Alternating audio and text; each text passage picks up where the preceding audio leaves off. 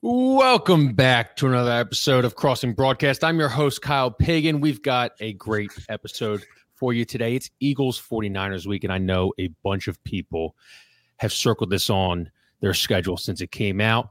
We have Garrett Stubbs on at 12:20 to talk to him about the question everyone wants to know. Will Dancing on My Own be on the playlist next year? But first, let's get into this. We've got Ant San Francisco on. We've got Kevin Kincaid on per usual with his God damn it. I just saw the 49ers. I thought that was a Flyers hat behind the scenes. Look at you and San Francisco. What are you talking about? It's cold out there. You should change your handle, by the way. It says Ant San Philly. It should be changed to Ant San Francisco. Like, it's right there. My Maria's son bought this for me once he heard you guys start calling me Ant San Francisco. So I thought it was only appropriate that I pull it out for this episode today. Yeah, how excited are you for this game this week? 49ers -3, total 47. A little bit of rain in the forecast. Disrespect. -3. No, I don't think it's going to be a good game. I don't think it's anything to get uber excited about. I mean, So what are you talking about? Because I think everybody gets a little bit caught up in things in the regular season. I really do. Like this game may have ramifications. They may not have ramifications, regardless of who wins and who loses. Kev, do you already hear the backtracking a little bit? There's no backtracking. There's no backtracking. Like, this game, it's the battle, but I'm looking to win the war. Like, who are you? Now, I would say the same thing. If San Francisco wins this game, I will come back on your show and say the same thing. The point is that even if the 49ers win this game, the Eagles still have a one-game lead on them. And the 49ers would have to pretty much run the table and need the Eagles to lose again, which may not happen when you look at the Eagles' schedule. And so therefore, it doesn't have that much. Yes, it does. It doesn't. Birds haven't won in Dallas since 2017. Okay, but they're better than the Cowboys. Sure, but they've been better than the Cowboys before, and they haven't won in Dallas since 2017. But for various reasons. They haven't won. Like, and I disagree with, you got a commenter, David Berkwich just said this is the 49ers Super Bowl. I don't think it is. I don't think it's the 49ers Super Bowl, and I don't think it's the Eagles Super Bowl, because I think these two teams are going to see each other again in about 2 months. You've poured cold water on everybody's 49ers-Eagles boner starting because it's a regular season game. That's why. But there's shit talking going back and forth. Oh, good. Let it happen. That's for the players. Let that happen. Let all the shit talking go. Let the players do. They shit talk every game. You think the Eagles aren't going to shit talk the Giants? You think they aren't going to shit talk the Arizona Cardinals? They're going to, because that's what happens in the NFL. Shit talking goes on the field in every game. Right? Kev, has there been many games that you can remember on the top of your head, first 11 of them shit talking and this other team as bad as this one was? This one has been circled. I've had it circled. Mm-hmm. I'm the most pragmatic week to week guy on the planet, and I've had this one circled. Two things can be true, in San Francisco. Yeah, fans are always going to circle it, right? Fans are always going to, because they've been circling it since the schedule came out in April. Yeah, of course, I get it. I'm not telling fans don't get excited. But you asked me what my mentality is on it, and I'm as pragmatic as they come in sports. And I tell you that it doesn't matter until it matters. And I don't think this game is as big a deal as everybody else makes it out to be. We're having fun with it, of course. And it's just been a part of too many big games. This is just another one, another notch in the belt for Ant. Maybe it's the baseball guy in me. Maybe it is. Maybe it's the baseball in me, because you play 162 games in baseball, and like you can't get so fired up over one game or one series against a team. Like, I can remember back in the regular season, it's funny that it was San Francisco, but the Giants were coming in, right? And everybody was talking about how big of a series for the Phillies and the Giants that was going to be. And I kept sitting there saying, this series don't mean anything. This is not a telltale for the Phillies. The Giants aren't very good. Like, this is just because they got off to a good start. The series means nothing. And in the end of the year, it meant nothing. The series didn't mean a damn thing. 16, 17 games in a season. I understand that football games individually matter more. I get that. But the Eagles have positioned themselves, and frankly, so have the 49ers, positioned themselves to a point where the outcome of this game isn't going to change the fact that they're going to win these two teams are going to win the divisions. The only thing that it could affect is if San Francisco wins and somehow the Eagles get upset the rest of the way, then yeah, the 49ers could be the number 1 seed and the Eagles be the number 2 seed. So you think it's easy going into Seattle and winning in Seattle? Have you watched the Seahawks? I've watched the Seahawks. What about them impresses you? Right now, there are like 2 teams in the NFL, and they're going to play each other this week. 12th man, Macklemore raising the flag, getting the people going before the game. Yeah. The fish market that apparently can't hold us. Spent $800 at because he couldn't read what, 32. You know what the worst part about that fish market? Not that I want to go off on a tangent. Either of you been to Seattle? No, I would never go. I would never step foot in Seattle. So that fish thing is kind of cool. You know, when they throw the fish around, right? It's kind of a neat little thing that they do. You watch it for 5 minutes and it's funny and okay, fine. And then the next time they do it, you're like, okay, they just did the same trick they just did 5 minutes ago. But right off to the side of it, literally 30 feet away outside that fish market, there's like this little path, and you walk down this path, and there is something called the gum wall. And it might be the most disgusting thing I've ever seen in my life in person, because it is an entire wall, city wall, and it's about a block long. This is not like something that's just like one little tiny brick wall. It is the whole tunnel that leads alongside the waterfront there, and it's everybody sticking their chewed gum on the wall, and it's like all different colors, and it's all just covered in gum. And I think it's the most disgusting thing, because you look at it and you're like, that all these were in people's mouths and we're standing here taking pictures with it. Look at that nonsense. Right? Anything for the gram, man. Anything for the gram. I mean, come on. How gross is this? Well, it is the Pacific Northwest, right? I mean, this is some, straight up hipster shit right here. But Pagan, why don't you want to go to Seattle, or why would you never step foot in Seattle? I just have no interest in Seattle. I don't understand the hubbub about it. I'm not going to ever go see the Washington Huskies. Maybe if the Seattle Supersonics come back, I don't care about going to see the Amazon headquarters or the Microsoft headquarters, or I don't know. I mean, Seattle's always rainy there. It looks kind of dull. It looks kind of cloudy. It looks like it does right. The original Starbucks. Sick. I got 17 of them in the next 3 blocks. Actually, the original one's actually kind of cool. You don't think the gum wall would fit in pretty well in Philadelphia, I think. I think the gum wall is what's holding Geno Smith's shoulder together right now. Put the gum wall right next to the dumpster swimming pool that they were using on Frankfurt Avenue a couple years ago. This is kind of like, I now know what it's like to be AJ Hawk on McAfee's show, where you just kind of sit there and don't talk for like 10 minutes at a time. I could probably just log off right now and let you guys argue about the San Francisco game. How could it not be a big game? How could you not like have juice for this? It's for as far as for regular season all games. The shit that he said, but it was all of them too. Like the focus is on Deebo Samuel, but Kyle Shanahan took no accountability for his shitty blocking schemes that got his quarterbacks killed. The kicker was talking about Jalen Hurts. I mean, none of them accepted the outcome of that game, and they just kept saying, well, we played with 10 men, and with bad luck and all this stuff. Part of the reason they played with 10 men is because they were trying to block Hassan Reddick with tight end, backup tight ends and wham blocks and all this stuff. I mean, they got outplayed. The injury was part of them getting outplayed and out schemed. And I'd like to talk about luck for a second, because and this might surprise you, what my take on this. Here we go. But how many bad teams talk about luck? You never hear bad teams say, well, we had bad luck, or the other team got lucky, right? Yeah. You never hear that. So the reality of it is that, the Eagles are 10-1, and have they had lucky moments or fortunate moments? Sure. But that, you know what? If they were a bad team, they wouldn't have those moments. Oh, wait. So are we saying they have championship DNA, or are we saying they're lucky? Neither. What I'm saying is they're a good team, right? Mm-hmm. And when you're a good team, luck comes your way. And that's just any team, any good team. I'm not just saying the Eagles.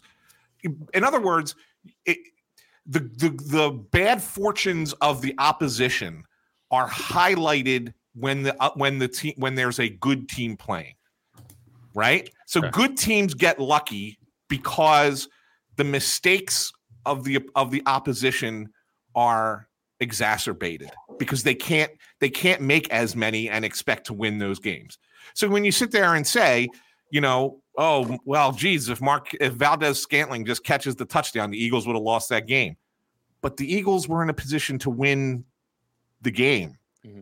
See what I'm saying? Mm-hmm. And same thing like last week. Like, well, Buffalo, you could have gone any number of ways with Buffalo. Yeah. The 9 penalties and the 3 penalties on the first touchdown drive, the missed field goal, the Gabe Davis running the wrong route, the not calling the penalty on the should have been a horse collar, whatever. Like any number of those things. But the fact of the matter is the Eagles were in the position to win the game. Mm-hmm. And so therefore you could sit there and say luck is, and I'm sure you could sit there and watch any good teams games, watch the 49ers wins. And you could say, well, if this didn't happen, well then whatever, or this didn't happen. But that's what happens in sports. When you're a good team, your luck is because you're a good team. Well, here's the saying goes, Anthony San Francisco. Yeah. That luck is the intersection where preparation meets opportunity. Yeah. So you have to be in a position to capitalize on that luck in the first place.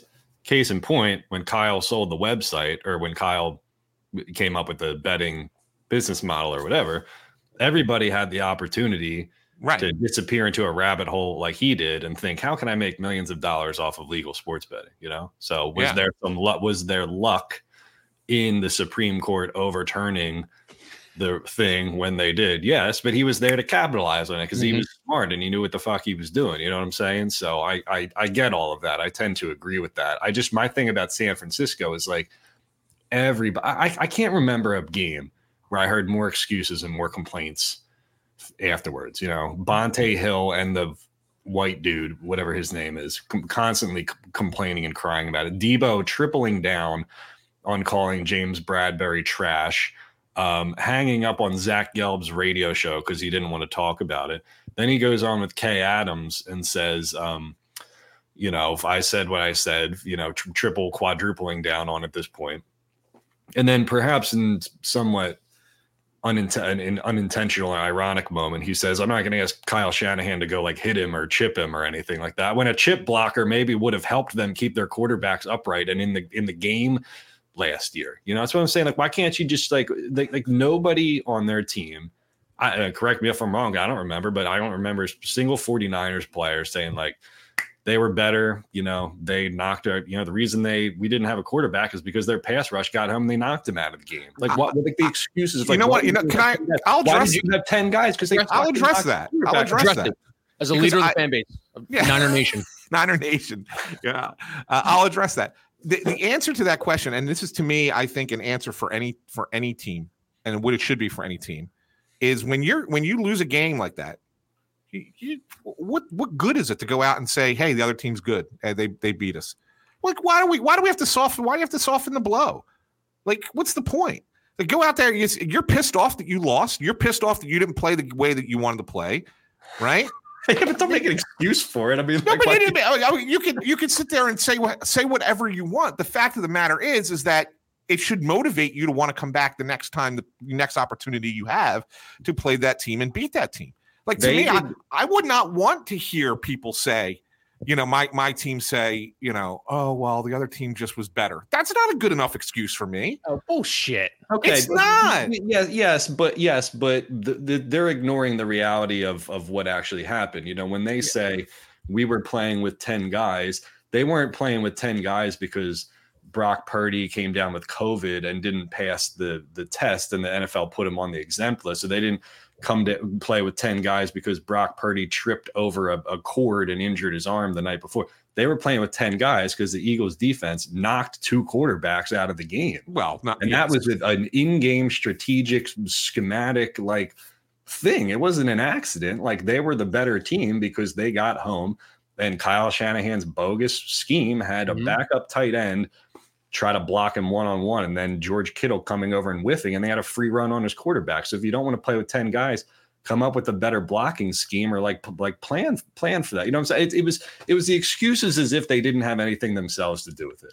The 49ers just ended up coming out of the game. Josh Johnson ended up coming out again. Why did they end up out of the game? Because the Eagles defensive line put them on their ass. The 49ers, in my opinion, they show their true colors when Trent Williams threw Kayvon Wallace on the ground. And that's when I was not surprised about the whole excuse train. Remember that? I mean, they literally had like almost a brawl at the end where both teams had to go back to the sidelines. And Trent Williams just comes in and just throws Kayvon Wallace down on the ground. Like, that's when they showed their true colors, in my opinion. I'm sure everybody was like, beyond frustrated at that point. But yeah, I mean, you don't grab the dude and friggin' throw him. But I don't know. And you remember like the beginning of that game last year, though? I mean, there was like the key moment early on was the Eagles replay booth, like telling them to throw the challenge flag for the fumble. And like, it was really close for a while. Like the San Fran's defense was playing their ass off. So I get them. I think they're bitter about it. And that's why I say to people, sometimes go back and watch where that game was before Purdy went out. It was tight, man. It was close. It was. And I'm not saying that it would have stayed that way, nor am I saying that the 49ers would have won the game. Do I think it would have been the smackdown that it was? No. But I did, the Eagles would have been in for a much different game. I give them credit because they end up being the best team all year last year, and they get to the Super Bowl. And right now, they're the best team in the NFL, and that's just the way it is. And San Francisco, if they're going to come in here and win, they're going to come in here and win. If they don't come in here and win, then the Eagles remain the best team in football. And if the 49ers win, then there's a debate until the end of January when they'll play each other again, whether it's here or in San Francisco. But that's why I'm sitting here telling you that. Yeah, I mean, for the week, for a fun week of football, sure. If you're a fan, get excited. But to me, this is all about the fans. That's what this exciting. And believe me, Pagan has been at this for how long? When he was calling into the San Francisco radio station. We've been talking about this game for months now. Yeah, because they didn't atone for their sins. Okay, you can't come and tell us that we're the scummiest fan base in the world. Let me ask you a question. Let me be honest. Let's have truth. Let's have truth serum time here for just a second. Let's just imagine the shoe was on the other foot. Do you honestly think that the Philadelphia fans wouldn't do the same thing? Stab somebody at a Wendy's? What are you talking about? No, it was an In-N-Out burger, I think. Yeah, no, but you know what I mean. But like, it would be just the roles would be flipped, and they honestly would, and that wouldn't make 49ers fans right and Eagles fans wrong, or Eagles fans right and 49ers fans wrong. It's just that the outcome of the game resulted in what it resulted in, and this is what it's brought about for fans to talk about, and that's good, and that's why that's why the NFL is where it is. Because it allows for fans to have this kind of, crazy discourse about regular season games. But I mean, let's. All right. Well, before we get to our guest, I want a prediction.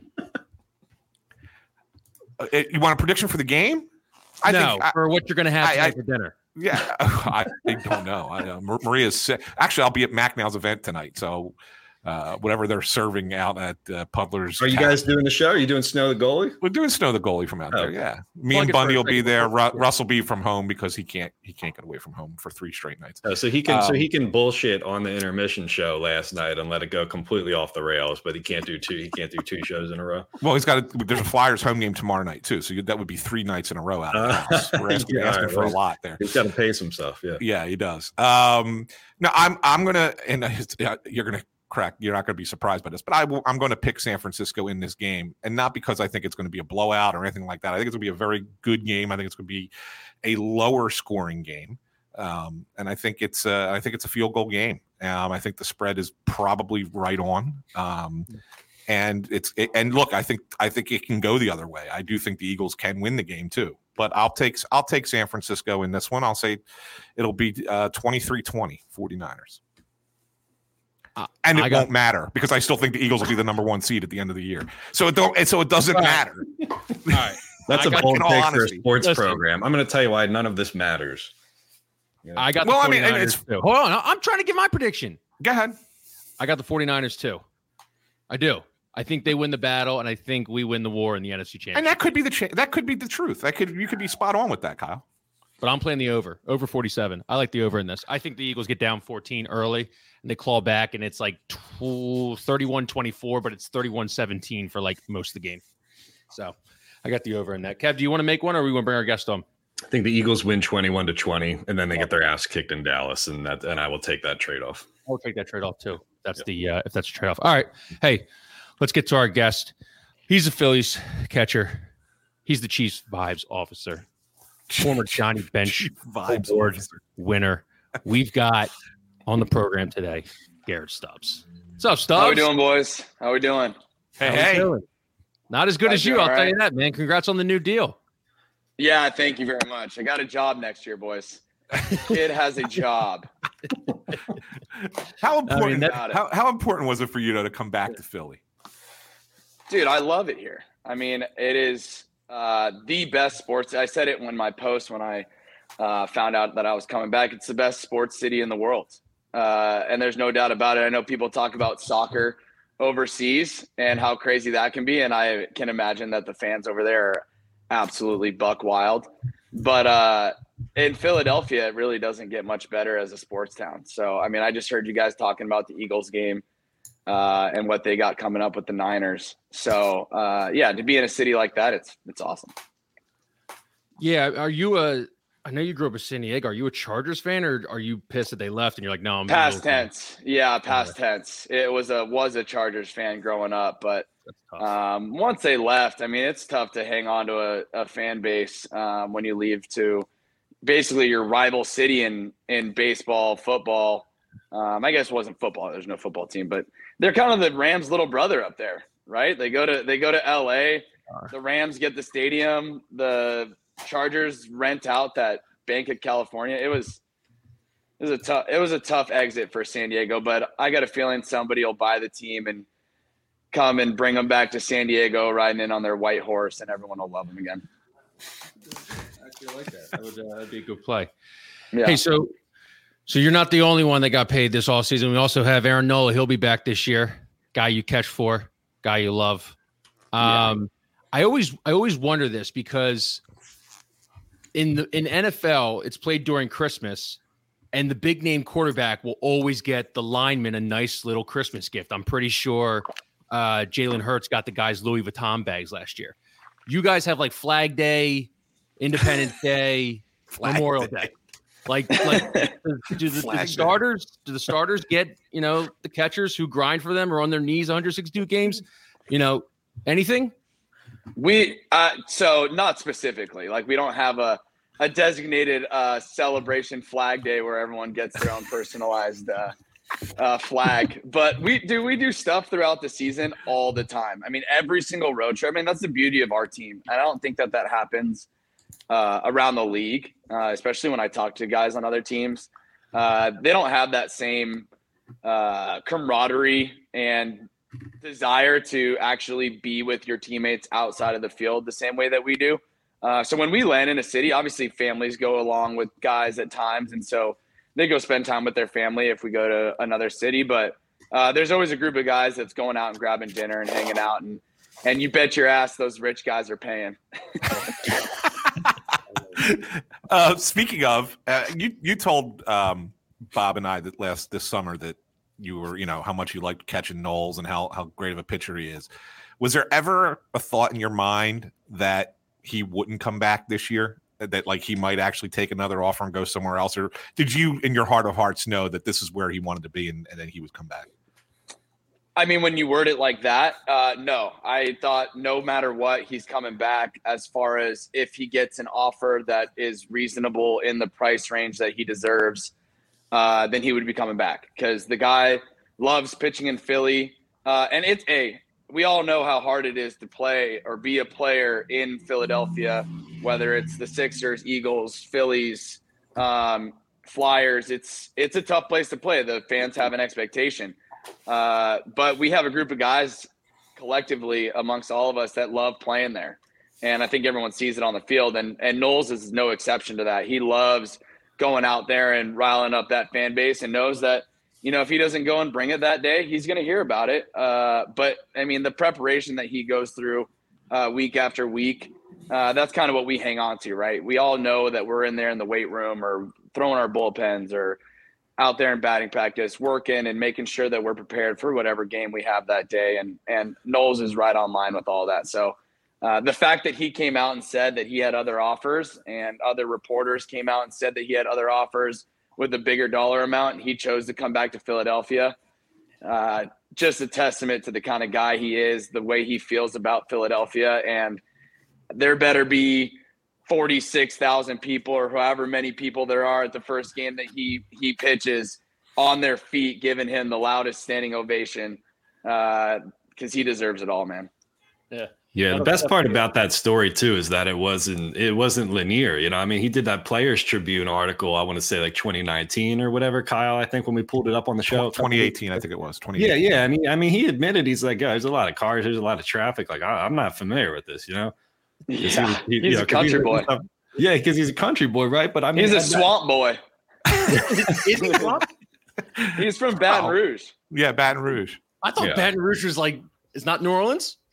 No, not even close, dude. Not even New Orleans down there. No, they have LSU is down there, Kyle. But like, New Orleans is really this is the big city down there. But I don't know. Was he a Braves fan? Garrett, was he a Braves fan growing up?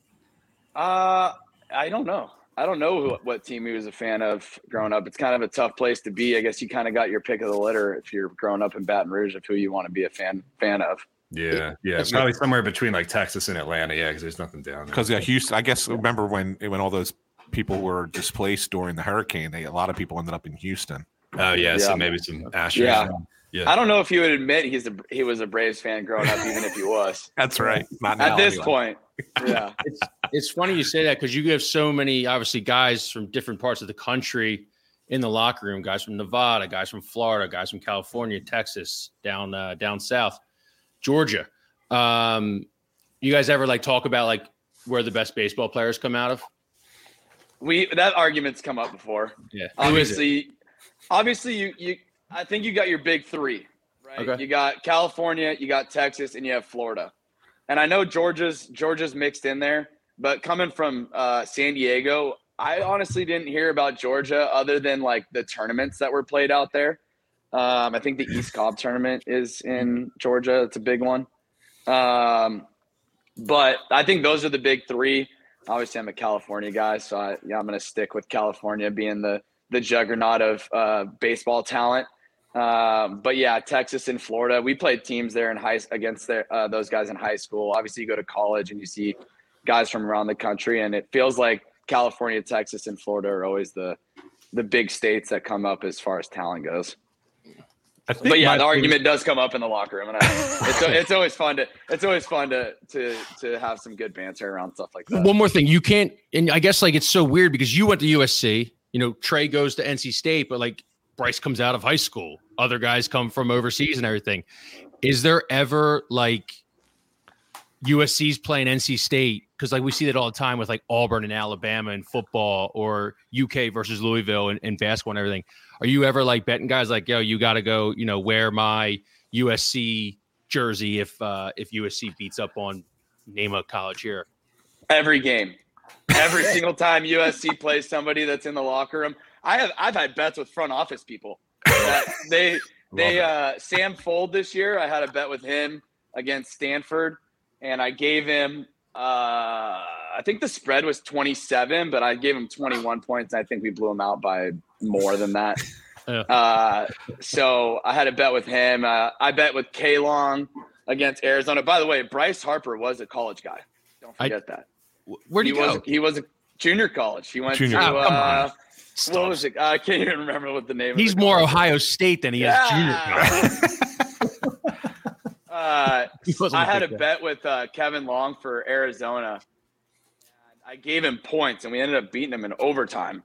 Mm-hmm. And so I lost the bet, but I gave him a $100 bill, and I just wrote, I don't know what the cussing policy is on here. Oh, you can go right ahead. You're good. All right, I wrote on the dollar bill, "We still won. Fuck you, Kevin."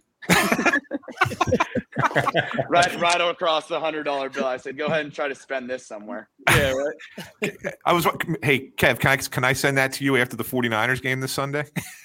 Yeah. Right. I'm trying to look on Bryce's Wikipedia is so damn long. I can't find the part about JUCO on here. I got to scroll through all this stuff. JUCO does count. And they don't have a football team to bet with. Yeah. Let me see. Yeah, but if you can let him adopt Ohio State, then you can't really. Okay, here it is. For the 2010 college season, 17-year-old Harper enrolled at the College of Southern Nevada. 17-year-old Harper, unreal. Yeah. So of the Scenic West Athletic Conference, the SWAC. The Scenic West Athletic Conference. Yeah. The Great Scenic West Athletic Conference. I need to get my own Wikipedia account and start writing some BS on my teammates' Wikipedia pages. Your Wikipedia is pretty good. I was on it yesterday. It's good. It's concise. You can read it. You don't have to. Well, Kyle, there's not much. There's not 17-year-old Bryce Harper, first overall pick accolades. True. Not a lot of concise is a good word though. I like the word concise. Yeah. It could be a better photo. I mean, you're not even in uniform. Pretty fitting. On the bench, looking at the boys. I got more energy than that though. That's the only thing. That must have been a low point in the game. So there you go. So like it should be you in the locker room in the overalls after this year. I mean, obviously you're the chief vibes officer, I don't think you call yourself that. I'm sure it was bestowed. No, that's not self-proclaimed. That is bestowed upon me. Yeah. How did that kind of start? Just like the chief vibes officer, the whole thing? It started because our social media girl, Megan, who's awesome. She does great on our social media page. And she's easy to talk to. She all of a sudden one day, I think she just posted on the Phillies story, calling me the chief vibes officer. And I was like, Megan, what are you doing? And then of course it caught fire and I'm like, hey, I'll be the chief vibes officer. I like the positive vibe it gives out. And I do take pride in kind of giving some good energy to the locker room in a 162 game season. It's necessary. You see each other every single day. So somebody's got to bring a little bit of spice in the locker room on a daily basis. Yeah, but you know how popular that stuff is, man. I mean, this year and last year, we ended up doing record site traffic at Crossing Broad based off the strength of the Phillies runs both years. Thank you. Because there was all the I think we probably owe you. Thank you for the bonus. Yeah, love that. I'll check. I'll look for my royalties check in the mail. Yeah, we'll send the royalties. We'll send you my address after this. I bought a FOCO overall, so if you got any cash from that, I want my royalties checked right back. I didn't see any cash, and I think they made a boatload of money off of that. But maybe we're gonna talk about maybe something for next year. We'll come up with our own apparel and get everybody bought in. I was thinking maybe like a construction hat with the two beer cans on the side type thing. Yeah, we're gonna try to fill something out. Can't bring the overalls back next year. I think we gotta. All right. There's got to be something new and genuine that happens organically every single year. Well, then, and don't get me wrong, you can still wear the overalls to the stadium. That's a fire look. It is a great. That is a fire look. It is a good look. So you put the ball right on the tee. I'm going to knock it out of the park right now. Dancing on my own. What happens to it? We got to have a poll. I'm going to put on my Instagram at some point before the season starts and see what the vibe is throughout the fan base of how they feel. But here's the thing. We tried to get rid of it this year. Yeah. We understand that what we set out for at the beginning of the year is a championship. It's not to win a bunch of games. It's not to get to the playoffs. It's to win a division championship and then win the World Series. And it's not like coming up short of that is an unsuccessful season. What we've done the last 2 years has been incredible. And it's hard to do what we did the last 2 years. But we walk away with a bitter taste in our mouth. And it sucks. When you don't win the last game of the season, it sucks. And it doesn't matter if you got knocked out in the wild card or if you got knocked out in the World Series. If you don't win that final game of the year, it sucks. So back to the song. It ended up coming back this year. And it happened basically because we were sucking. And we were like, you know what? That song brings good vibes. Everyone enjoys it. So let's bring it back. And we kind of brought it back quietly. I think it leaked out of the locker room, which isn't, that's all good. We're all for people in the fan base having a good connection to what we do in the locker room. So it came back and we ended up going on a pretty solid run, and so it stuck. Do we try to boot it out right out the gate and see what happens? Do we say, screw it, it's good vibes, let's go on a run with it again?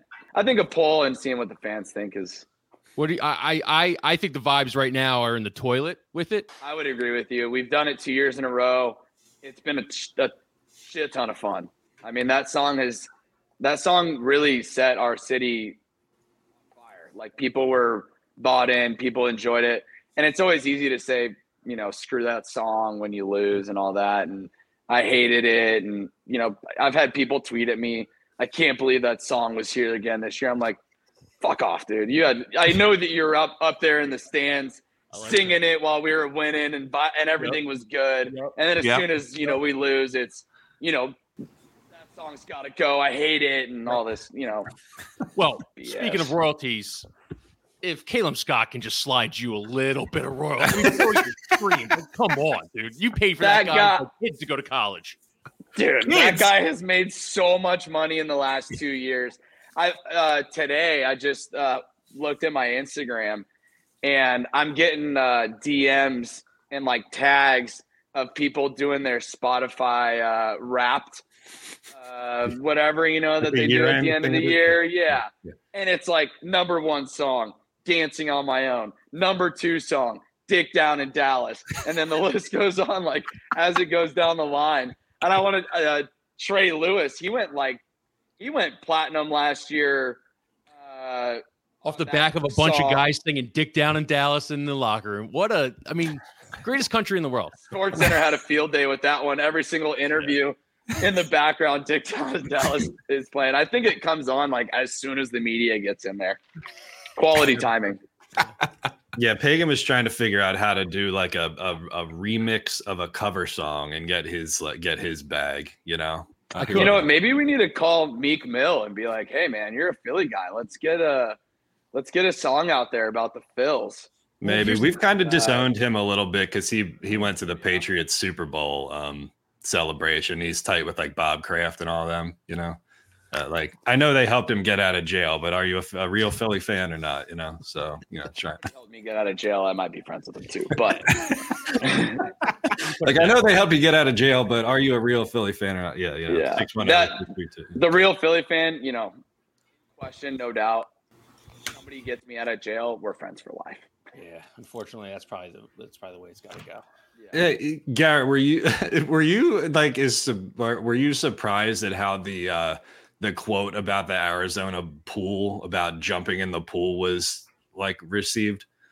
What a joke, dude. I was like, Philadelphia Inquirer, right? They write the article and they do it with a negative connotation. They even like tweet it with like, this is bad vibes from the chief vibes officer, yada, yada, yada. Dude, we were cracking up and like blown by people actually taking if we win 2 games in Arizona, we'll beeline it for the pool.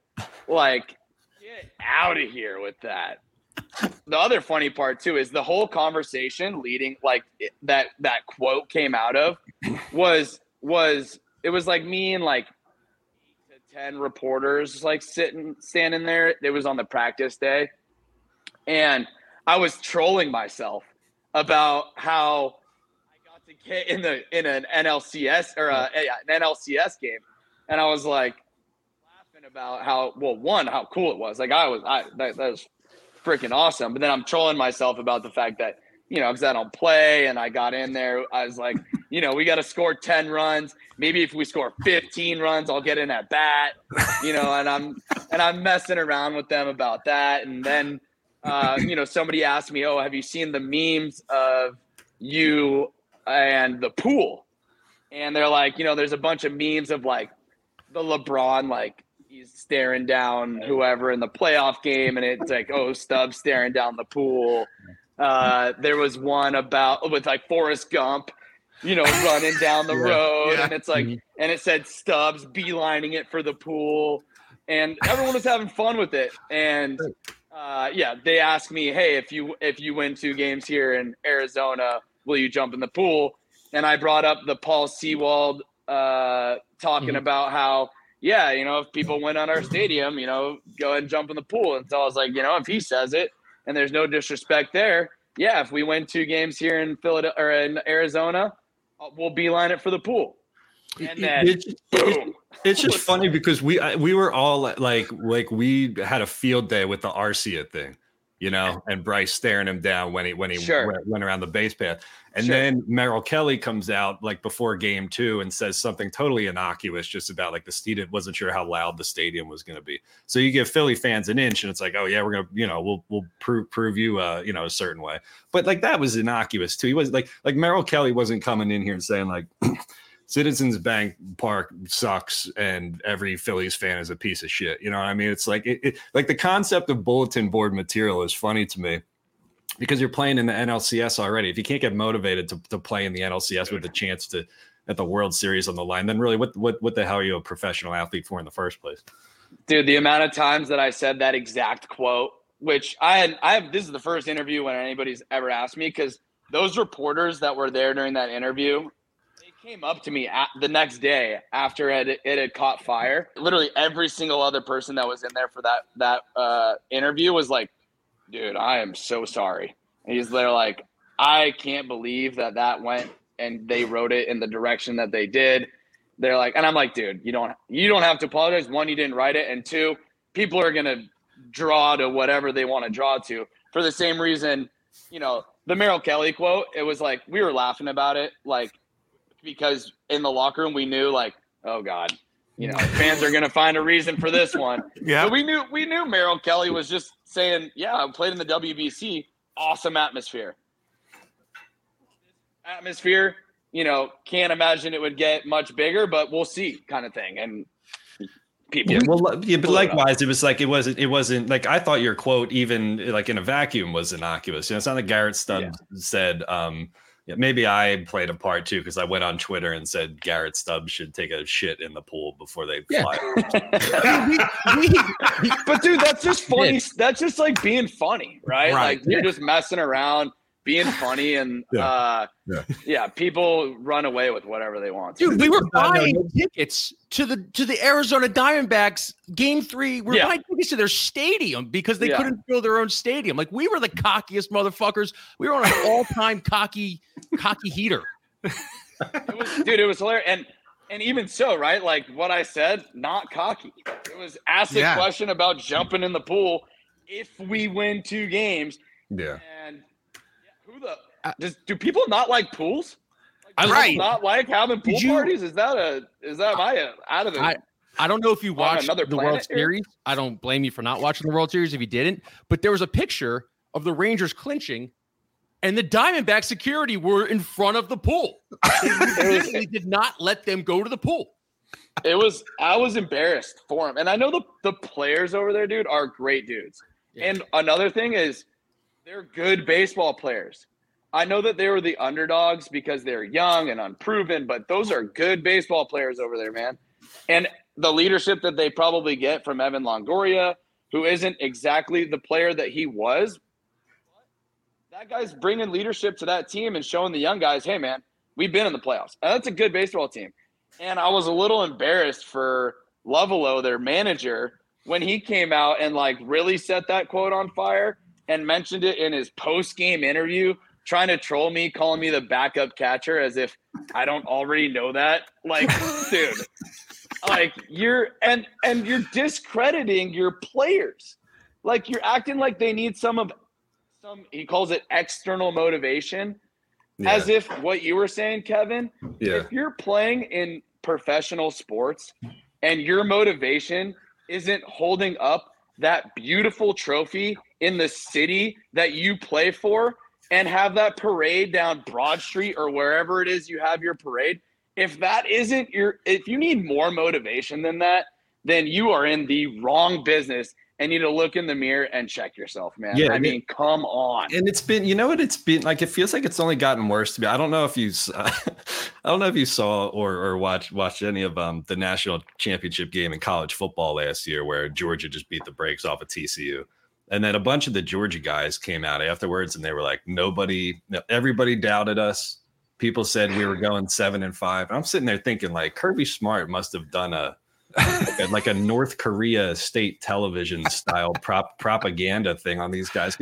Nobody in the country thought Georgia was going 7-5. If you can get 0 that team to buy into the disrespect card, then it was this like Jason Kelsey's brother, Travis Kelsey, when they won the Super Bowl, was like, everyone doubted us and da da da. And Travis Kelsey, first of all, I would love to go grab a beer with those two brothers, man. And bring my brother too, who's a great dude, and just have a fucking field day out at the bars because they seem like a great time. But when he was going on and saying like everyone doubted us, I was like, I haven't never talked to anybody that doubted the Chiefs. No, it was good. You know what it came from? Come on. It was a stupid thing about Tyreek Hill not being there anymore, and Right. probably like one pundit was probably like, "Well, I don't think they're gonna win the AFC West or whatever." And then they probably just like took it like your quote and said, "Here's the disrespect," and it's it's like the lowest hanging fruit. I don't know. It's like an epidemic. I can promise you, no one in Arizona's locker room, because I know multiple guys over there, gave a shit about me talking about the pool, dude. So is bulletin board material not real? So I personally like it for the fans. I think that it's fun, and I think it's a great way to get into somebody's head, right? Like I think people really enjoy that. Mm-hmm. But inside a locker room, dude, get out of here. If you think Bryce Harper needed Orlando Arcia to say something, or come at him in the locker room for him to hit 2 homers in a playoff game, have you never watched that guy play baseball before? I mean, it was fun, right? Like he gets to run around the bases and look at Arcia because, I mean, Arcia talked shit directly at Bryce Harper. I mean, not face to face, but it was calling out a specific player in a negative connotation in a play that was, depending on what your opinion is of that decision, Harp's a guy that's going to risk it all and try to win a game. And he did it there, and it backfired in that situation. And, everyone could have their opinion on what his decision was. But, Arcia calls him out, and it was fun to have the picture of him running around the bases looking at him. But once again, Bryce Harper's the greatest, one of the greatest players on the planet. We've seen him do it over and over and over again. That's why we call him the showman. Mm-hmm. He doesn't need any more motivation than wanting a World Series trophy to go hit 2 homers in a playoff game. So Kyle, Stubbs says bulletin board material is for the fans. The show has completely come full circle. We literally, for the first 20 minutes before you came on here, talked about how bulletin board material was real because the San Francisco 49ers and Eagles are going back and forth right now. And you just totally shit on that. That's hilarious. That's not even bulletin. That's direct shit. That was rivalry. That's rivalry stuff, right? Like, I think we're talking bulletin board material being like specific like quotes or actions made by other players that right. And once again, I still don't think that specifically like motivates a team. Like, come on, like, once again, the trophy is what you're playing for. But as far as like us and the Braves, right? Like, so the guys on the Phillies don't have anything bad to say about specific Braves players. Like, they're all pretty good dudes. Like, and we all, we play each other a lot. Like, we know each other personally. Those are all like good dudes over there. So there's no like personal animosity, but it's the Braves. And when you go watch the Braves and the Phillies play, and even if you're not a Braves or Phillies fan, you should watch those baseball games because that is high level baseball being played, whether it's the beginning of the regular season or in playoffs. That is high level baseball. And it's because both teams know when we walk onto that field, you better bring it that day or else you're going to get your ass kicked. Yeah, and it was one thing I told a lot of people about that series this year, and not even just the playoffs, but earlier in the year when you guys played. It was the Braves were blowing out everybody, and the one team they weren't blowing out was you guys. And it was like the Braves know, just like the Phillies know that the Braves are a good team. The Braves know the Phillies are the one team that can really play with them. And so yes, I agree 100%. When you guys play each other, that is the highest level of baseball it was in 2023, and I wouldn't be surprised if that stays that way in 2024. No doubt. I mean, those are just 2 really good baseball teams going at it, man. And it's fun to be a part of too. I mean, to get to be able to be on one of those unreal baseball teams in the Phillies and then get to play one of those high caliber baseball teams in the Braves, that's what you live for, right? Like that's like why you play as a kid. You want to play the best, prove that you're the best, right? Like and we just happen to do it in our own division, which, I bet both teams wish that we didn't have to play each other as many times as we do, because, we beat up on each other. That's kind of how our division works. It's maybe the best in all of baseball. I got one last one for you. I was anti-ovation. Am I an idiot? Look, you're not an idiot prior to, right? Because the whole thing about Philly is that you don't do that, right? So what, does this become like a thing where people get ovations or whatnot, like when they start doing bad? I don't know. That's a Philly fan base thing. But I'll tell you what, watching that moment happen, pretty cool. Yeah. Looking back on it, it was really cool. But I was so cynical about it that I was just like, this won't be cool until he just went on an absolute tear that you just couldn't. Well, that's what right. Like you're Philly guy through and through. That's not what Philly guys do. It wasn't that it was I'm not like the mongrel, like 4 for 4 Philly sports guy slamming beers on my head in the tailgate. I'm more like, I just hated it because I thought like he's Trey fucking Turner. There's a reason why he's making what he's making. There's a reason why he was the biggest free agent. He's going to come around. All you got to do is check the back of the baseball card to know that he's one of the greatest shortstops in baseball. I just thought it was more the fans trying to make it all about them and everything. But hey, listen, I'm gladly eating crow because he came you on. thought it was forced, right? You thought it was contrived, was your complaint at the beginning. Yeah. And I think that's a good statement in and of itself, right? Like, look at the back of the baseball card. Trey Turner is Trey Turner, right? Like, he's going to come around. He's an unbelievable baseball player. But, dude, when you're going up there and every at bat, when you start doing bad, the fans are booing you before you even get to the plate. Even if you think or know how good you are as a player, we're human at the end of the day. And when you're going up there getting booed, that little doubt can start creeping inside your head.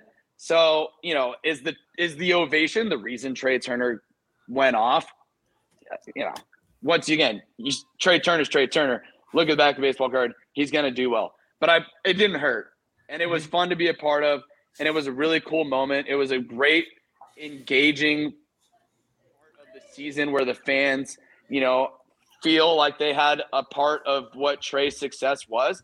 And I'm not here to say that they weren't, because that was a pretty big turning point for Trey. And I think the guys in the dugout saw the way that the fans felt about Trey and, hey, you're going to be here for the next 13 years. Let's get it going. We're behind you, buddy. And, kind of set us off from there. Pretty cool. Anyone else? No, man. Good. That was fun. Garrett, thanks for the time, man. We appreciate it. It was awesome. I always enjoy being on, man. If you guys ever want to have me on, you know where I'm at. Well, you need to do one of these on your own. We talked about that back in July, right? Yep. Hey, post baseball career, which it comes to an end at some point for everybody. I hope it's years down the road. But I would love to do something like this. I love talking baseball. I love talking sports in general. It's fun for me. So no doubt. Awesome, man. Well, thank you so much for coming on. We appreciate it. Appreciate you guys. Talk soon. Thanks, Kyle. Thanks. Woo. What an interview. Fun, man. What an interview. Fun. Two great interviews this week, man. Jay was awesome and Stubbs was awesome too. Yeah. Tonight. It's funny to hear that shit about the pool, man, because I feel like he just gave us a bunch of more. Like I honestly, like, my buddies in our group chat, fucking roasting him. Like, even a month after the game was over, and I'm just like, dude, bulletin boards don't hit baseballs and get big outs. Like, we're talking about a backup catcher here, unfortunately. Like, there's so much more bigger things that we need to focus on, and I'm just glad he kind of stuffed a couple people. It's more superstition than anything. It's like it's dumb fan and media shit. It's like, oh, don't jinx it. Don't give him anything. I'm like, I don't think what he says about the natatorium is going to affect anything. And were you one of the reporters that apologized to him for how crazy? No, it was in Arizona. I didn't travel. Yeah. No, I mean, we talk all the time. I mean, we talk about bullshit all the time. But Stubbs is one of the best bullshitters, to just stand around and talk to. There's a lot of standing around in baseball. for as a when you're in the media. It's terrible. Because the schedule is so bad. Most people don't realize that we have to be down there 4 hours before first pitch to start talking to players and coaches, right? So you were on this very show at like noon for a 5 o'clock game. I'm like, what the hell is he doing down there? Yeah, I was already at the stadium. So there is a lot of time where the locker room's open for an hour, and then they go out onto the field and they have their BP, fielding practice BP. But you always talk to guys out there too, because you're out there for like an hour and a half, sometimes even close to 2 hours. And so there's a lot of downtime to just BS about things. And Stubbs is one of the great BSers of all time. Like, I mean, it's he's awesome. It was, what was funny during the whole Jamie Apodi, Matt Gelb, Jim Salisbury, Nick Castellanos fatal 4-way from last year. Well, one person, like one media member, was DMing me, and they're like, you know what? I would chalk this up to just a bunch of tired, like hot. It's hot. People are tired. They've been standing around for like 80 some games at this point. That's all this is. It's just people are just annoyed. Well, I mean, they're cranky. There is that element, and it's not the standing around thing. It's that these guys have to endure us every day of their lives just as much as they have to endure each other or whatever. I mean, there's a lot of media. It's a lot of media, a lot of time for media to just show up and talk to you, and you're going to get annoyed a little bit because all we really do are ask questions, right? I mean, there's not like, are there conversations? Sure, here and there, but it's mostly us asking questions, and that can drive you nuts when it's happening every day for 9 months, right? I mean, so I get it. So which media story do you like better? There were 2 dumpster fires earlier this week. There was Sports Illustrated using fake writers for AI generated content. And then there was Deadspin going after the kid in quote unquote blackface who was wearing a Chiefs headdress. Both sucked. And I think that it bothers me as a writer. It bothers me more that they're using AI because the AI can't bring the element of human understanding, right? I mean, nor could the AI barf out the shit that Pagan and I come up with. You think a robot's funnier than me, Ant? No, not at all. That's the point. So that one bothers me more. But the Deadspin thing was just total shit show, man. That's awful. Once a robot learns how to hold a mic, I am fucked. I'll tell you that. I am. AI on the street. Yeah. Hey, you think when a robot can stand in direct traffic with a little faux stop sign? No, that robot would be dead. That robot would be dead. That robot would be Hitchbot at this point. Yeah, that robot would be. I'm light on my feet. Hey, Ant. Yeah. Bradley Cooper wants an Oscar. Or once Eagles Super Bowl over an Oscar. Yeah. You're a play guy. You invited me to one this weekend. I really appreciate you inviting me. I'm sorry that I couldn't go. That's all right. Would you rather a Tony for your performance or an Eagles Super Bowl this year? I'll take the Tony. Eagles already won a Super Bowl. Prick. The Eagles already won a Super Bowl. Bradley Cooper knows. 6 years ago, they won a Super Bowl. Of course he's going to say the Eagles. Oh, now you call him a liar? Well, yeah, of course. I'm not saying he's a liar. Maybe he really does. But of course he's going to say he'd rather the Eagles Super Bowl. You know why? Because then everybody likes him more. If he says, I'd rather have the Academy Award, people are going to say, you selfish prick. Right? I mean, that's what they're going to say to him. And they're not going to like him that much. They'll like him a little bit less. Awards are for no one but ego. Super Bowls are for everyone. That's fine. But it's also a reward for the work that you've done. I couldn't tell you the last. Be one of the greatest. He's 0 for 9 in the Oscars, which is absolutely insane. Yeah. He's like Leonardo DiCaprio right now. Yeah. He's in the DiCaprio zone.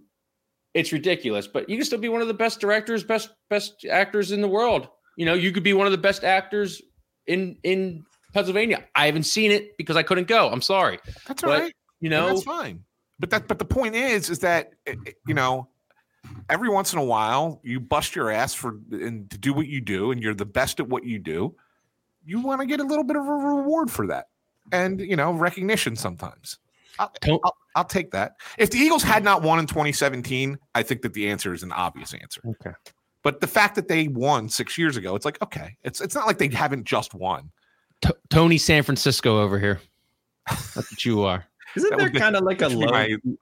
There's like a low key kind of thespian corner of Philadelphia sports media, is there not? Aunt San Francisco, Ray Dinger. Yeah, Ray's written. He's written a play. Glenn's involved. Glenn's in a show at my theater. He's doing Young Frankenstein. He's playing Gene Hackman's role as the blind guy from Young Frankenstein. He's doing that starting in 2 weeks. That opens, and then the late Big Daddy Graham used to do show. I directed him in a show. I mean, Conklin does his stuff. I mean, he goes out to theaters and he sings and performs. I've been working with, you'll like this one. I've been working with Scott Palmer. Who's that? One-on-one. Do you remember? You don't remember Pagan? You don't remember Scott Palmer? Who's Scott He used Palmer? to be on Channel 6. He was the sports anchor on Channel 6. It was him and Gary Papa. Papa was the lead guy. Scott Palmer was the second guy. He was kind of like, I guess the equivalent of, Deuces is now the number one guy. So it would have been like when, what Deuces used to be when he was first at Channel 6. Got it. But then now they've got Deuces and whoever's like on some suspension mysterious suspension that we don't know. Yeah, exactly. There's Scott Palmer. So yeah, Cody Files. So Scott Palmer went to work when he left Channel 6. He went to work for the Phillies, and so he's kind of like in semi-retirement now. He still does stuff for the Phillies, but not full time. And he came up to me at a game earlier in the summer and said, I'm really interested in getting into doing some acting. Never really been trained at it. And so I've been working with him like one-on-one. Kind of working on like it's an acting coach for him. So yeah, there is like Gene Cusimano. I don't know if you saw Barry. Like the Gene Cusimano. Yes. Gene Cusimano from Barry. Yes. I do. I think that there is some of that going on. That's good. This good play and theater talk here. Yeah. Yeah. Well, Kincaid, my eyes plays over. I'll tell you right now, if I have my druthers and I get to direct that show, Rock of Ages, which is all 80s rock music, and I need a lead guitarist to come up on that stage and play all those hard rock 80s classics. See? I'll do it. I want you to come out. Yeah, I'll be Zach Wild. Can you sing, Pagan? No, I got a nice baritone. Yeah, well, the hills are alive with no, I don't want you to sing music.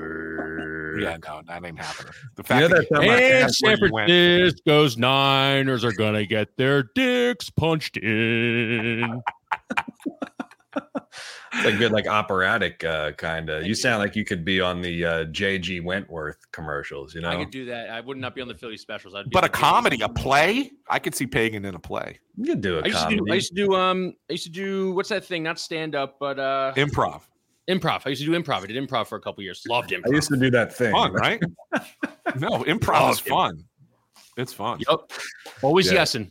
Always yesing. Yes, and. That's how my parents met doing theater together. They were doing Bye Bye Birdie or some shit. Without theater, I don't think any of us would be here right now. We should do unexplored, a big feature story, 10,000 words on the intersectionality of theater and Philly sports. It was my major in college. Well, I'm not shocked about that.